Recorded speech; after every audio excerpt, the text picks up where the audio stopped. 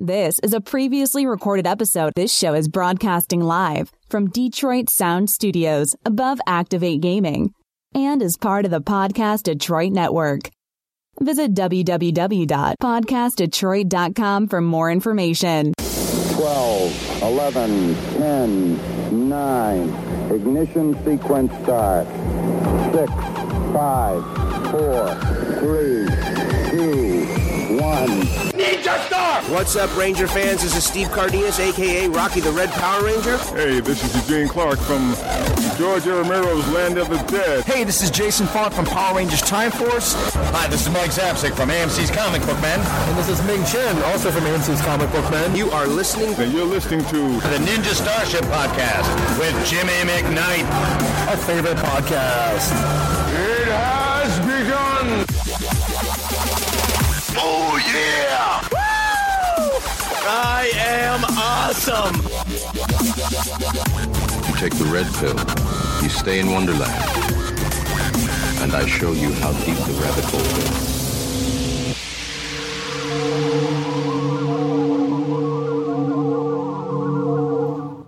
What's up, everybody? Good afternoon. Welcome to episode 31 of the Ninja Starship podcast. It is Sunday, January 31st, 5 o'clock, and we are live from Podcast Detroit Studios. It's the 31st on the 31st. That's pretty cool. That is dope. Hell yeah. Let's see, what do we got? Sponsors. This episode is sponsored by the Falling Down Beer Company in Warren, Michigan. Fueling this episode with Mother Cluster IPA. On the announcement board, we got Great Lakes Comic-Con coming up February 26th through the 27th at Macomb Community College in Warren, Michigan. Doors are open at 5 p.m. on Friday. Guests include Jeff Lee, creator of Q*bert, Larry Kenny, the voice of Lion-O, WWE star Sergeant Slaughter, and comic talent like Seth the Moose, Bucky O'Hare creator Larry Hama, and Jason Moore. That's it for the announcements. Sitting in studio with me on the ones and twos is Jess. What's up? What's up, Jimmy? How you doing? I'm doing good. I'm about to go get you a beer. Thank you. Also, all the way from L.A. for what, the fourth or fifth time? Third? No way. Aaron Coney. What's up, buddy? What's going on, man? And from the Top Rope Review, we got Mike and Will. What's going on, dudes? How's it going? We're doing all right. So, since you guys are here, this is pretty awesome. Let's that Royal Rumble though. It was good. It was really good. Yeah. It was really damn good. What was your favorite matches from it? I like that street fight with Kevin Owens and Dean Ambrose. That was pretty badass. That was hard to top, but I think it definitely was one of my favorites of the night. Yeah. I never thought the Rumble itself was good. The Rumble's always good, but yeah, I mean, but they could have went some pretty bad ways with it, especially some of the bookings they have lately. And they really turned the Rumble around. So it was just the build-up they had going into it, and then what they ended up doing with it was great.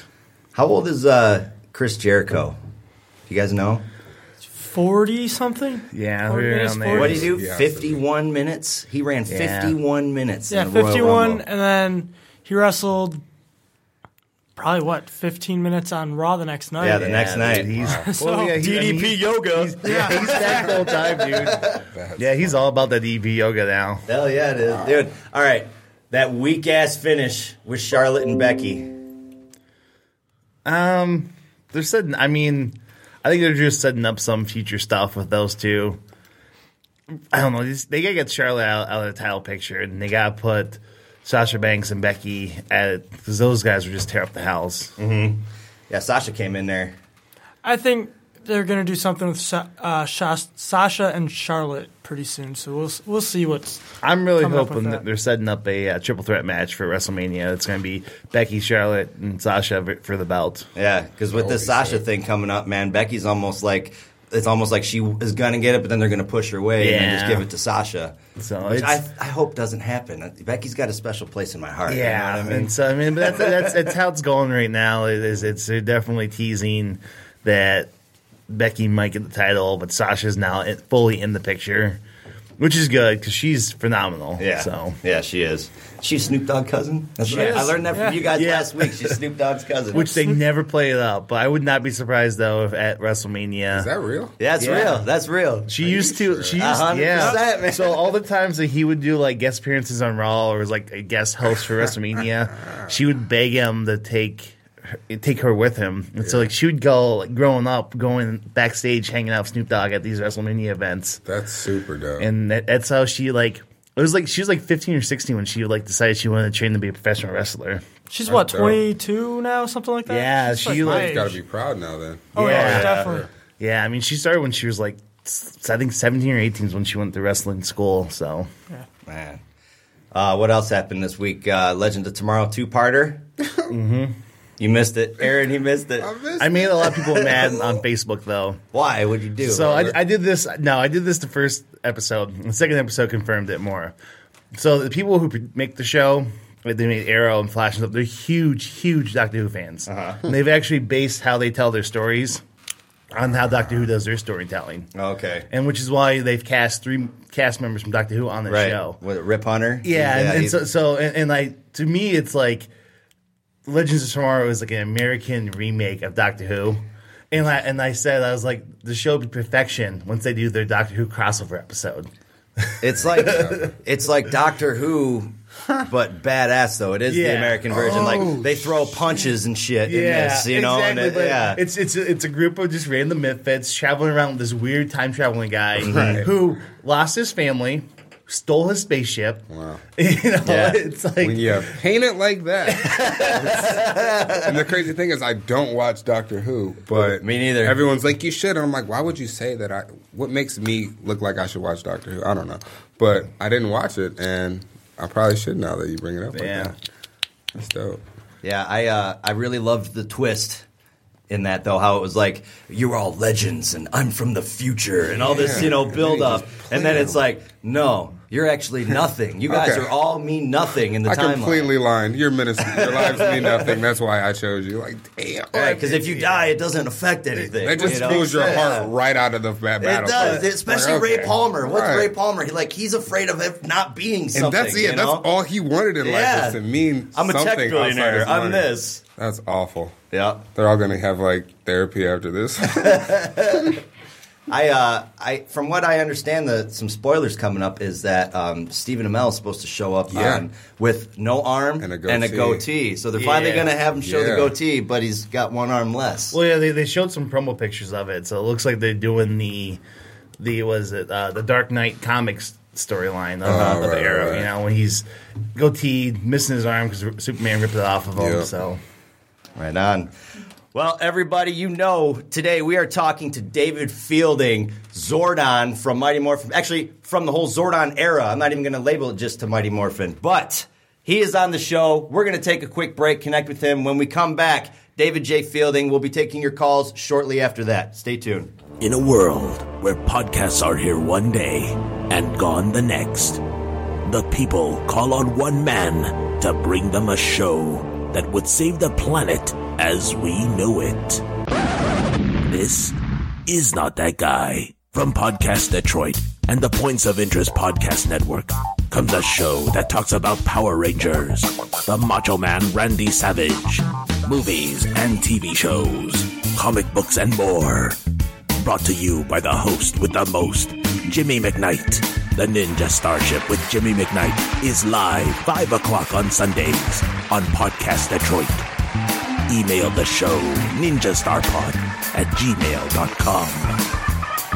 Oh, yeah. Hey, what's up? This is Walter Jones. I'm hollering at you from the Ninja Starship podcast. And I just want to, let's say what's going on. You know, it's about to be that time. It's about to be morphin' time. Yes! I said yes! That is right! Am I right? Just say yes. Hey! The name's Johnny Utah! Who cares? Trust the fungus.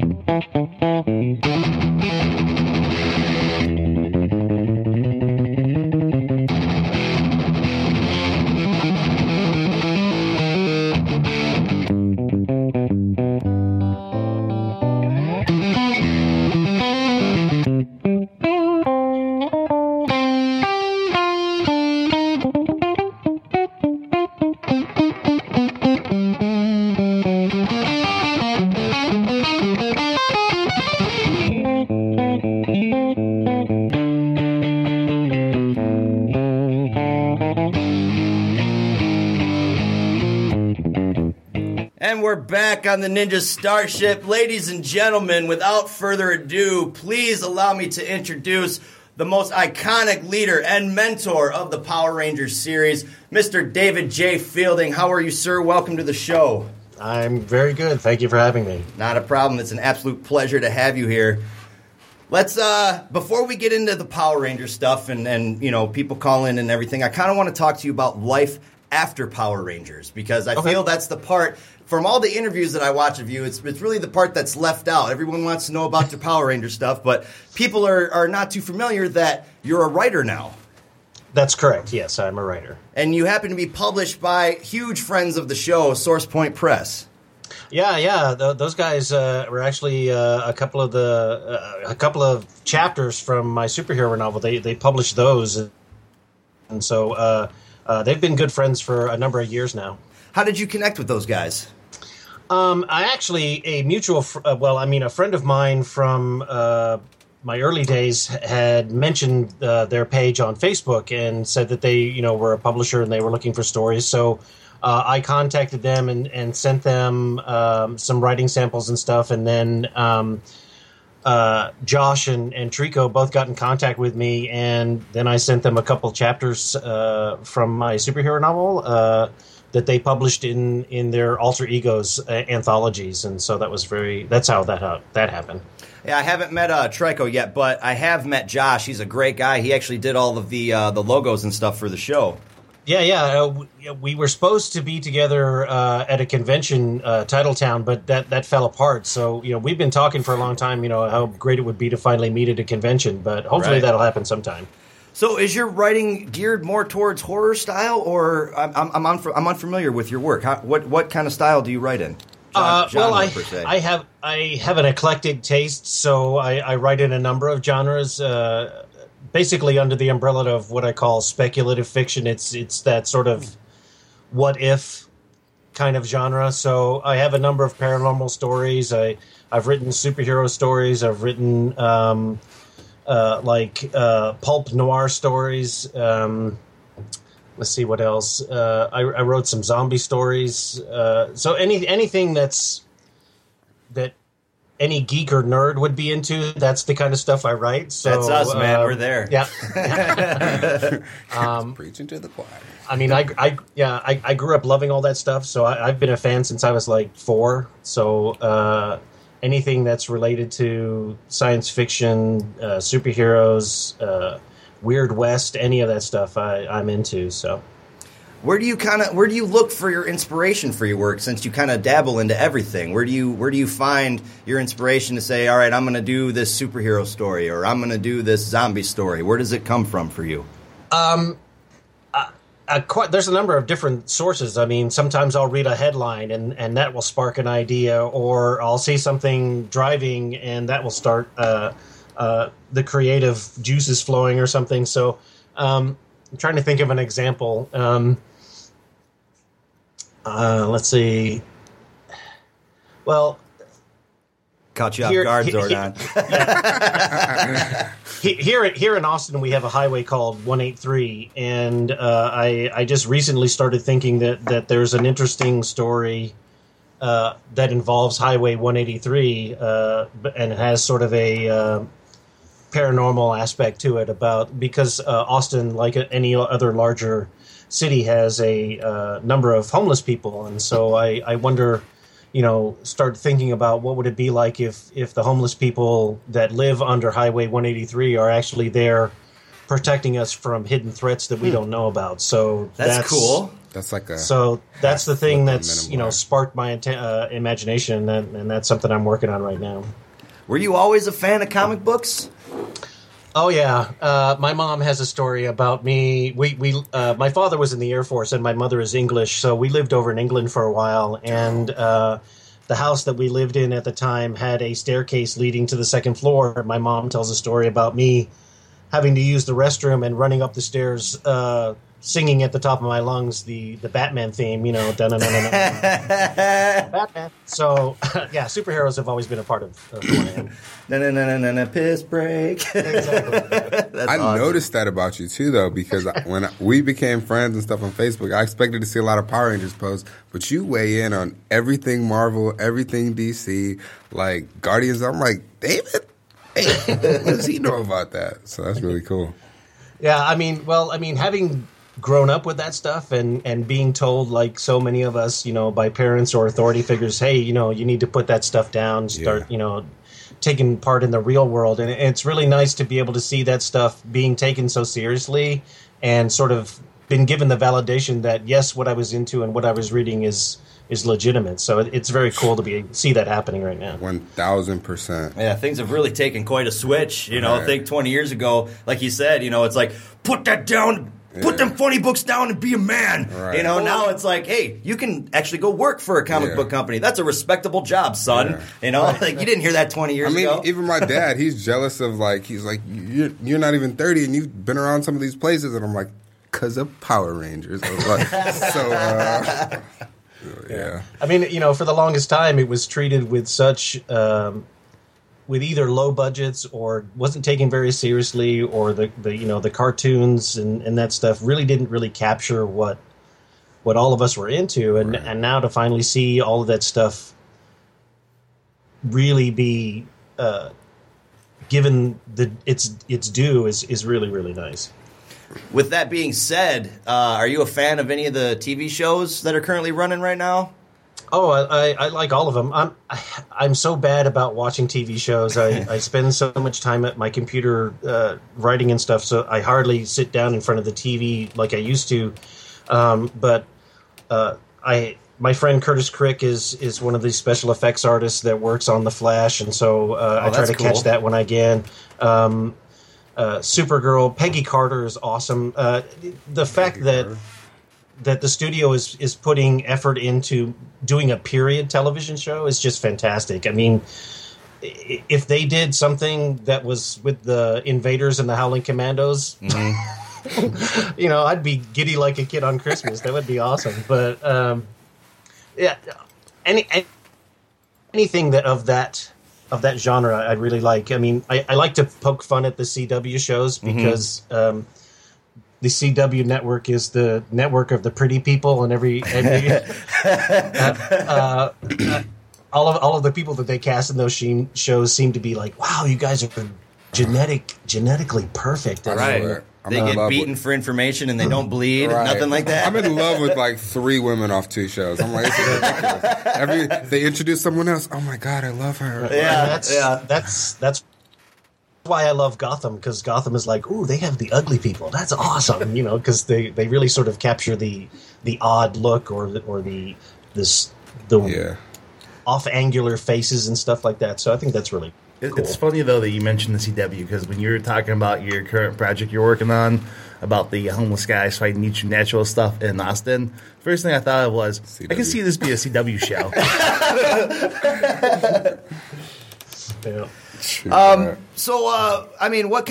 What's your convention schedule looking like this year? I mean, you got a lot of dates planned for promoting your writing work, or what's going on? There's a couple of them coming up. I'm going to be on Odessa in March, and in Weatherford in April. In June, I'll be in Phoenix, and Power Morphicon in August. And I think there's some other things coming up, but they haven't been finalized yet. Right on. So, being a fan of like early Tokusatsu, is that how they pronounce it right? Tokusatsu? I think so. Johnny Sacco, Ultraman, Godzilla. When you yes. And you being a fan of that stuff, when you got the call back in, was it late 92, early 93 to audition and actually got the part for Power Rangers, how stoked were you? Well, when I got called in for the audition, I really didn't know what the show was all about. I was just my friend who I had gone to my undergraduate college with, Stacy Fish. She was an assistant director working with the Saban company, doing a lot of their like direct-to-video movies and stuff like that. But she was also not assistant director, but assistant production manager, something like that, on this pilot that they were shooting, which turned out to be the pilot for Power Rangers. Which, when I auditioned for it, it was called Dino Rangers, I believe.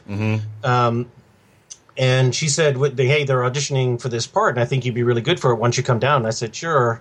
And so I didn't really find out what it was going to be about until I got to the audition and they told me about it. And I got this huge grin on my face to think that, oh man, if I got to be on a show that was like Spectre-Man or Ultraman or something like that, I would just be like, wow, that's awesome.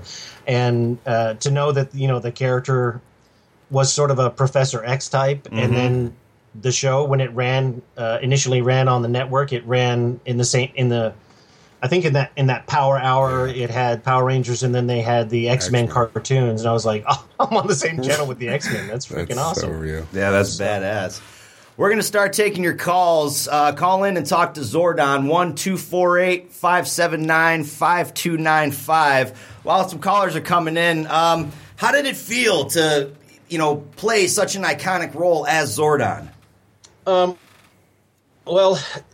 it's kind of a blessing and a curse in a way, because the way the way that they did the character was that, of course, it's just his head, it's just his face. So there wasn't a whole lot I could actually do with the initial pilot script that we had. It was basically just a lot of exposition, telling the characters who they were, what their powers were, and stuff like that. And then, again, the way that they used the characters, they never filmed me again. They just recycled that footage over and over. So all I could do was to go into the recording studio and try to imbue the lines with the same sort of mentorly and fatherly tone that was associated with the character.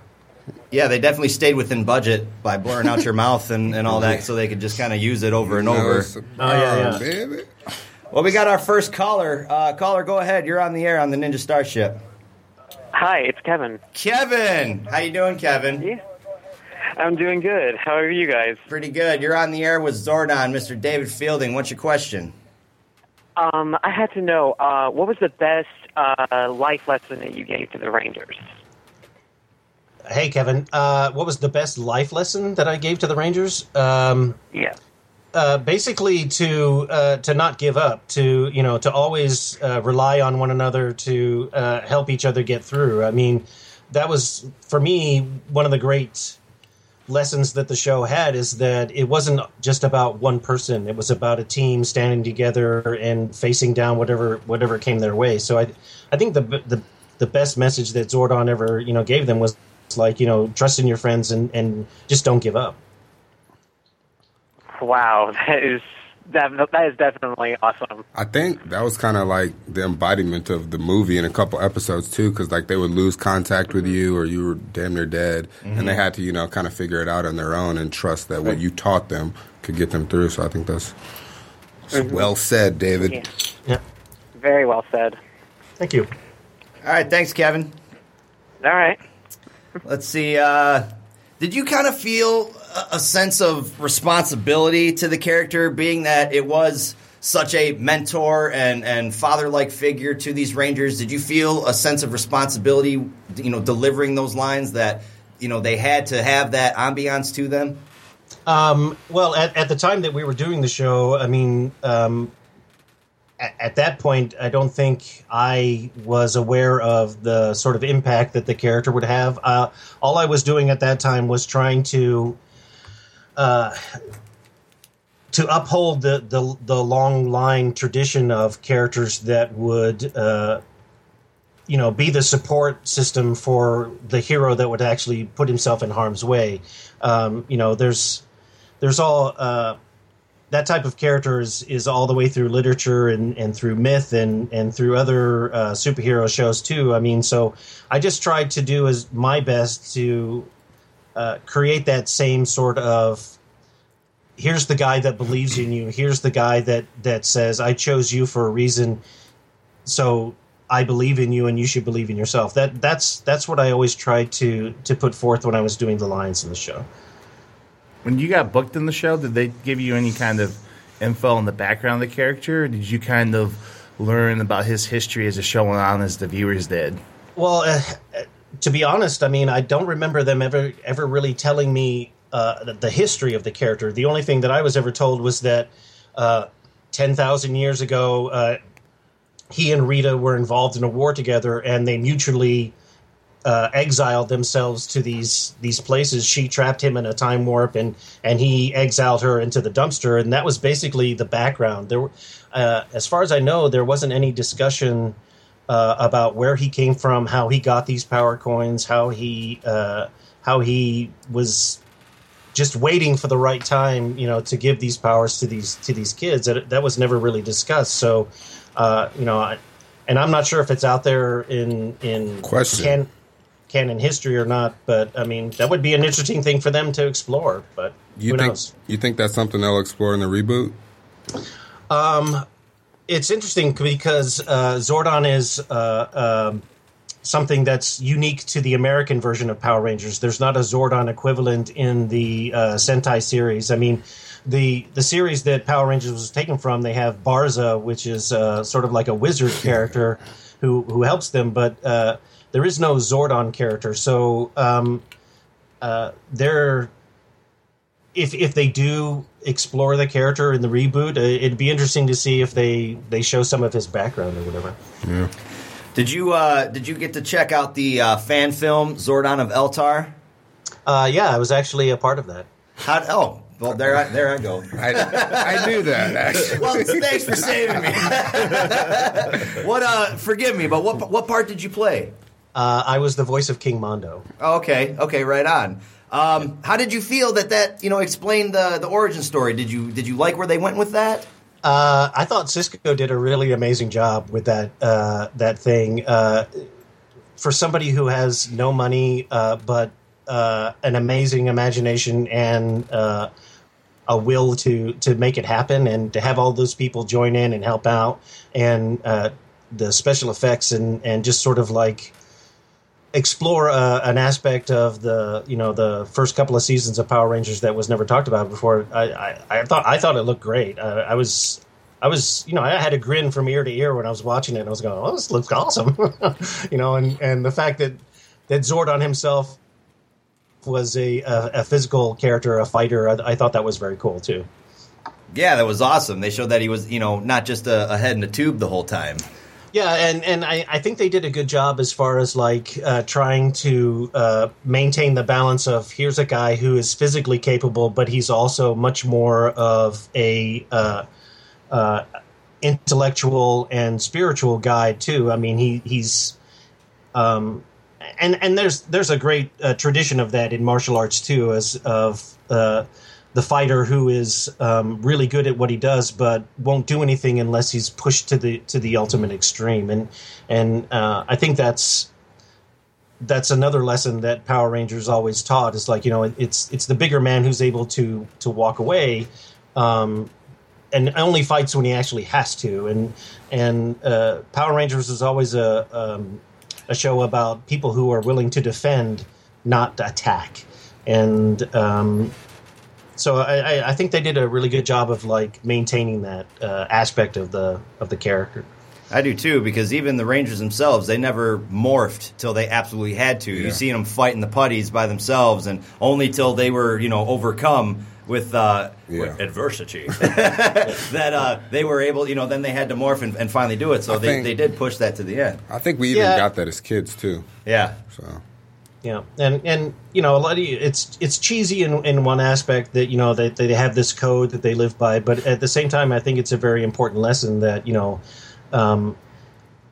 patience and being able to stand in the middle of adversity is a very admirable trait. So. It used to drive me nuts when I was a kid that they didn't beat up Bulk and Skull. I'm like, you let them pick on you every day, knowing good and damn well you could kick their ass. Just end it. Right. But I mean, they were teaching me. So yeah, I just love that those two characters are the ones that continue on since so many of the series. right. They tie the whole universe together. Shout out to Paul Schreier. I think he's the record holder. Yeah. Hell yeah. For most episodes? Because he did I think he did original. No, not even Skull. Bulk. Who's the fat one? Yeah, the fat one. Yeah, but he did. I love it. It's great to see the arc of those characters because they have the greatest arc of any of the characters in the show because they start off, as these immature bullies and stuff, but at the end, they're just as heroic as the Power Rangers, and so that's a great character arc for those guys. They did a lot of different changing in that series. They went from punks, like you said, to cops. They helped out in the movie. They were working for Tommy and Forever Red. And then he's back doing crazy things in Samurai. It was just like, man, these guys. Yeah. We're still taking your calls, 1-248-579-5295. Call in and speak with Zordon himself, Mr. David Fielding. Little known fact, Zordon wasn't the original name of your character. No, that is correct. It was Zoltar, correct? Correct. In the original script, the character was called Zoltar. Yeah. Why did they change that? Well, I think somebody pointed out while they were on set that Zoltar was also the name of the fortune-telling booth from the movie Big, and so. They didn't want to get into any sort of copyright issues and stuff, so I think they changed it because of that. When you did the voiceover work, did you get to work with Scott Page Paxton? No, Rita. Barbara Goodson. Barbara Goodson. Yeah, Barbara Goodson. Did you get to work with her at all, face to face, or no? I think there were a couple of times when we passed each other in the hall, and there were a number of times when a couple of us were in the booth because we also provided background noises and grunts and stuff for monsters and the putties and stuff. I remember being in the booth with a couple of the other voice actors, Richard Horowitz, and most notably the guy who voiced Alpha 5, and we would sit there and we would do putty noises, But yeah, Barbara and I have talked quite a bit over the last couple of years since I connected with her back in 2014 at Power Morphicon. Did you ever cross paths with Bryan Cranston? No, unfortunately. I think he did voices after I had already left LA. Oh, okay. Billy Cranston. That's what right. That's right. That's right.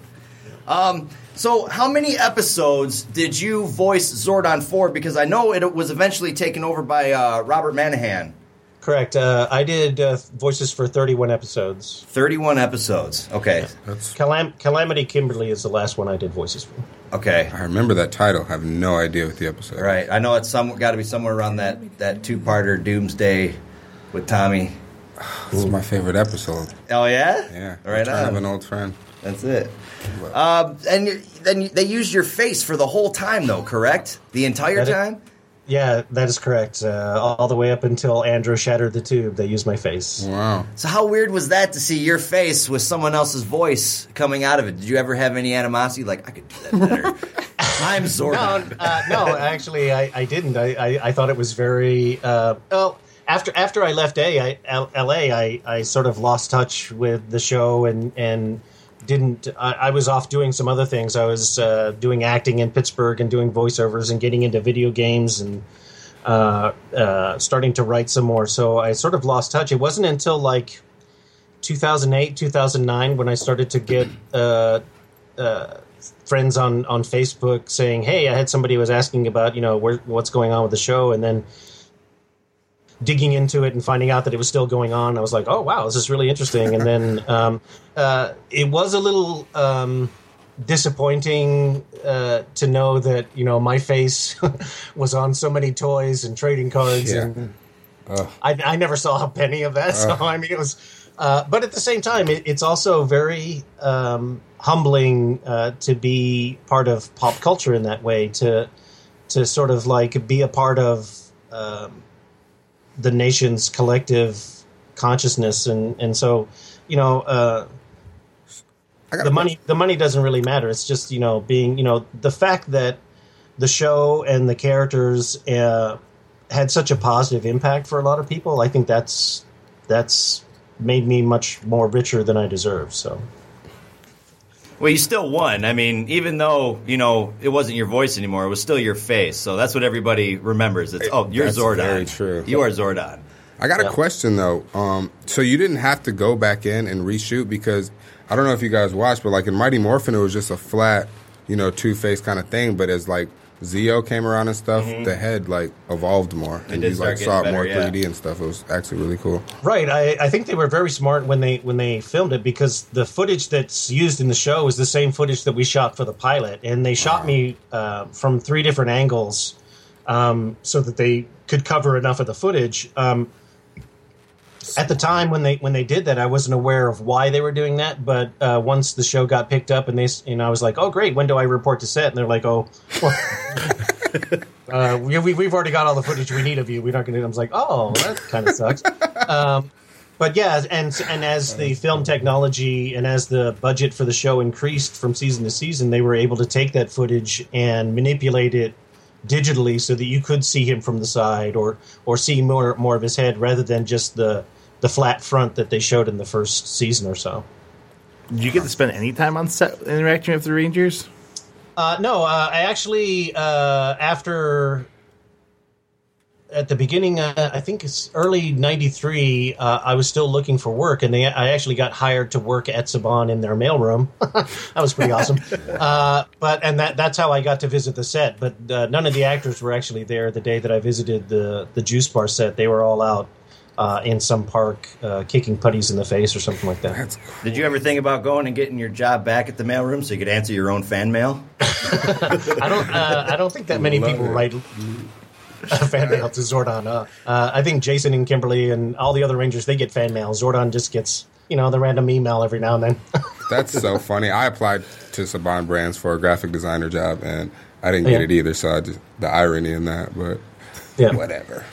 Well, it is still such like a hugely loved character. I mean, did you see the cosplay, the guy that did your cosplay at it was Morphicon 14? Yep. Yeah. Oh, yeah, Nelly Boy. Yes. I actually, when he came over, I said, would you mind if I wore it? And he got this big grin on his face, and he took it off. And I put it on and did the voice, and he freaked out. And there's an image of that out there somewhere of me wearing it. But yeah, it was great. It was awesome. David's like, do you mind just standing at my booth for a few hours?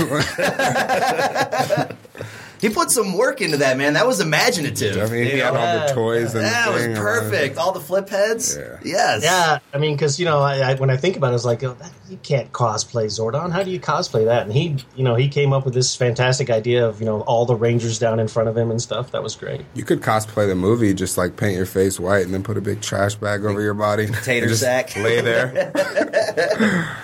Get my Drake sweater on. Zordon on the hotline bling. I love it. So, do you follow the original Sentai series at all? Are you a fan of any of that work coming out? I've seen a bit of it. Yeah, I mean, I was a huge Ultraman fan when I was growing up. So, I mean, I don't. Again, I'm so bad at watching series all the way through. I'll catch an episode here and an episode there. But it's always so cool to see, the different takes on it, and it's been on what? How many seasons have they done the Sentai now? It's been since 1976 or something like that. Yeah, there was like what I think 15 or 16 before Mighty Morphin. Yeah, and so there's so much of that stuff, and it's really great to see how it changes from year to year. There is a lot of similarities between like the early Tokusatsu and Power Rangers. Like even when you look back at Johnny Sacco with the missiles that came out of the finger of Johnny Sacco's robot are the same that come out of the fingers of the Dragon Zord. Right. So it's like they had the right formula and it was working. And then the moment that got brought to America, it just exploded. I mean, at least in the way it did. Like they had Ultraman, they had that stuff. We saw that, but it didn't really connect till you saw the kids. Yeah. That's when it was like, oh, this is for me. I'm all about this. Yeah. And that's the phenomenon that ensued after. And I think one thing that we did maybe even better than them is like over there in Japan, they just change them out every year like we do now. But back then we didn't do that. Like we had the same teenagers that we fell in love with and they just got new powers and it evolved. But it was still the same people that we love. And I think that was instrumental in our success rather than – because from the beginning – they had just been cycling them out every year, we never really would have fell in love with a Tommy or a Jason or a Zach or you know what I mean? Especially how they converted Dire Ranger into the second season. Exactly. And it's like, do you think that if they would have changed those costumes, we would not have kept that love for him? Because it was like, oh, this is new. It was probably too early to do that. Yeah, exactly. So. What are your feelings on that? Well, I do like the aspect that they change them out periodically because I think what the message that sends is that, hey, you could be a Power Ranger too. Right. It's sort of the passing of the torch kind of thing, and bringing as many people into the family as possible. So I think that's very cool. But it's a good point that. Getting back to comic books and superheroes, I mean, because when you talk about Captain America is Steve Rogers. Right. And when you change it, and I love Sam Wilson. I think Sam Wilson is a badass character. But when you say Sam Wilson, Captain America, it's not really Captain Doesn't America. Have that same oomph behind it. So when you say Red Ranger, the name Jason immediately pops to mind, or Rocky, so. Right. But even just the iconic, Red Ranger period that's lasted throughout 20-something years. Like, it's an honor to be the Red Ranger now because, what it means, what it represents. Right. I do think, though, that switching them out every so often has helped continue this franchise for so long. Because you get these new viewers coming in, and it's, this form of the Power Rangers team, that's my team, and so it's very like me, like my team's the original lineup, but I've seen bits and pieces of stuff beyond that, but still, the Red Ranger, it's the original lineup I always think of. Yeah, me too. And that's the one I connect with the most too, and it's always my favorite. Every time I see something with Rangers, I'm like, it's them first, no matter what. I love, don't get me wrong, there's other seasons that I absolutely loved, like Zeo. Okay, Zeo was phenomenal, but it didn't have that same nostalgic feeling that Mighty Morphin had. You ask anyone who's between like 32 and 27, and they're all going to say they wanted to be Tommy and they wanted to marry Kimberly. I used to fight kids on recess to play Tommy. Yeah, exactly. There's always a debate too. Was he better when he was the Green Ranger, or was he better when he was the White Ranger? Which is clearly the Green is the answer to that question. But that's so funny though, because I think that's like the frustration of every new Ranger after that, because I'll be like, yeah, I work with the Power Rangers. I'm mainly the blue one. Billy? I'm like, oh, no, not Billy. No. Zach? No, not Zach. That's I think is another aspect of Power Rangers that doesn't get talked about a lot, is that the fact that they were 5 different colors. People make fun of that, and College Humor did that wonderful thing about Zordon being a racist, and I wasn't going to bring it up. What I really like about it is the fact that it could be anybody under those helmets, anybody under those colors, and so what that tells people is that we're colorless. There are no lines, there are no distinctions. We're all Power Rangers, and I think that's a message that gets overlooked a lot. Yeah, but it's a phenomenal message too, especially for young kids. Like when like we were saying earlier, when you watch this show, especially at our age, it was so influential that and the whole message of teamwork was so profound in the entire series. They really did emulate that to everybody. And it just showed you too, you can be friends with anyone, Right. Because the original Power Rangers team was so diverse in who they were. They kind of had the nerd, they had the jock, but they had the pretty girl, they had the smart girl, but it was all just them together as best friends. Uh-huh. Well, last year about this time, I think that's when Adi Shankar and Joseph Kahn did their Dark and Gritty Power/Rangers film that came out, and the one thing that I think that they got right about that film was that if you want to defeat the Power Rangers, you take them out one at a time. True. Because if you try to fight them as a team, you're never going to win. I never thought about that. Me neither, until you said awesome. That. Oh, my God. That just made it that much cooler. The strategy is all wrong, Zed, Rita. Yeah, I mean, it's always about and Bulk and Skull the same way. We need to find out who the Power Rangers are. It's not like we need to find out who the Blue Ranger is. Right. If you try to confront them as a team, it's over with. You're going to lose. I mean, Megazord power and you're done. That's been proven week after week, episode after episode. For 800 plus episodes now. The same formula, and we ate it up like Apple every day. Yeah. Same thing. You previously, 10 minutes? Okay. You previously mentioned you had a passing of the torch moment. Did you have one with Robert Manahan when that switched, or how was the transition from your voice work to his? That was all handed behind the scenes. I never met Robert, unfortunately, but I thought what he did with the character, trying to match the same type of tone and the bass quality that I had in the voice, I thought he did an awesome job. But that was all handled behind the scenes. I never met him, unfortunately. Right on. David, it was an absolute pleasure to have you on, sir. Thank you so very much for being on and talking with us. It was great to have you on, and hope to do it again very shortly. Okay. Before you go, give everybody your information on how they can find you, what you're gonna, cons and everything like that. Sure. You can follow me on Twitter at Zordon2012. You can follow me on Facebook at Zordon2012. My Instagram is DJF Zordon. And that's where I'll post all information about upcoming appearances, stories that I'm working on writing, stuff that's getting published, and that's how you can get a hold of me. All right. It was a dream come true to talk to you, sir. Thank you very much for being a guest. All righty. Thank you so much. All right. Take care. Later, David. We're going to take a break. We will be right back with more on the Ninja Starship. The sky's the limit for the Macho Man Randy Savage. And if I can reach up in the air and grab a passing star and hold it in my hand and have that power for those seconds, yeah. Captain John Carter, Virginia. Virginia! I simply love what you've done with this place. Heavy metal meets house and garden. Listen, the Power Rangers are a team. No one's more or less important than anyone else. This is a previously recorded episode. All right, we're back, ladies and gentlemen. Thank you very much for tuning in. I would like to say special thanks to everybody in studio. Jess, you did a wonderful job. Thank you, Jimmy. I promise I'm not shitty today. Okay, I'm going to give you a big hug. You look like you need a hug. Special thanks to Aaron for stopping by. I need a hug, too. You're always, get off my Kool-Aid, dog. Shameless.